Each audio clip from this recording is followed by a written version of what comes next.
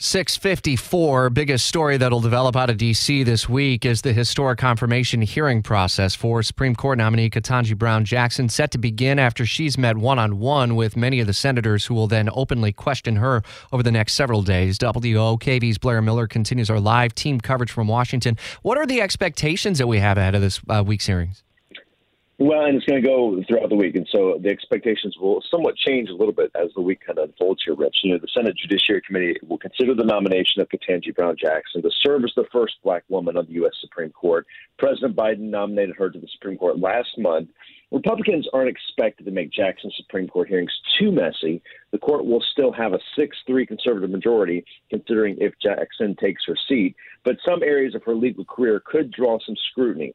Senator Mitch McConnell has said it will be a respectful and deep dive into her record. As Jackson has made those rounds here on Capitol Hill, GOP senators have indicated her time as a public defender will be one of those areas, including her work representing detainees at the U.S. military prison at Guantanamo Bay, and her views on the role of race in the U.S. criminal justice system.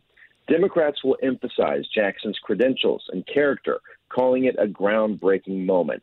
As for the logistics, Rich, there won't be any questioning of Jackson today, mostly just statements today, then questioning really begins tomorrow and will last into Wednesday.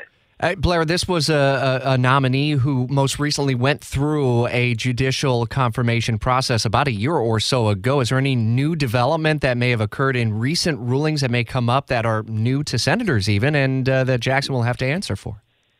Not really. That's what Democrats have really been focused on, saying, look, the process has really been laid out there already. This really should not be too many hurdles to overcome.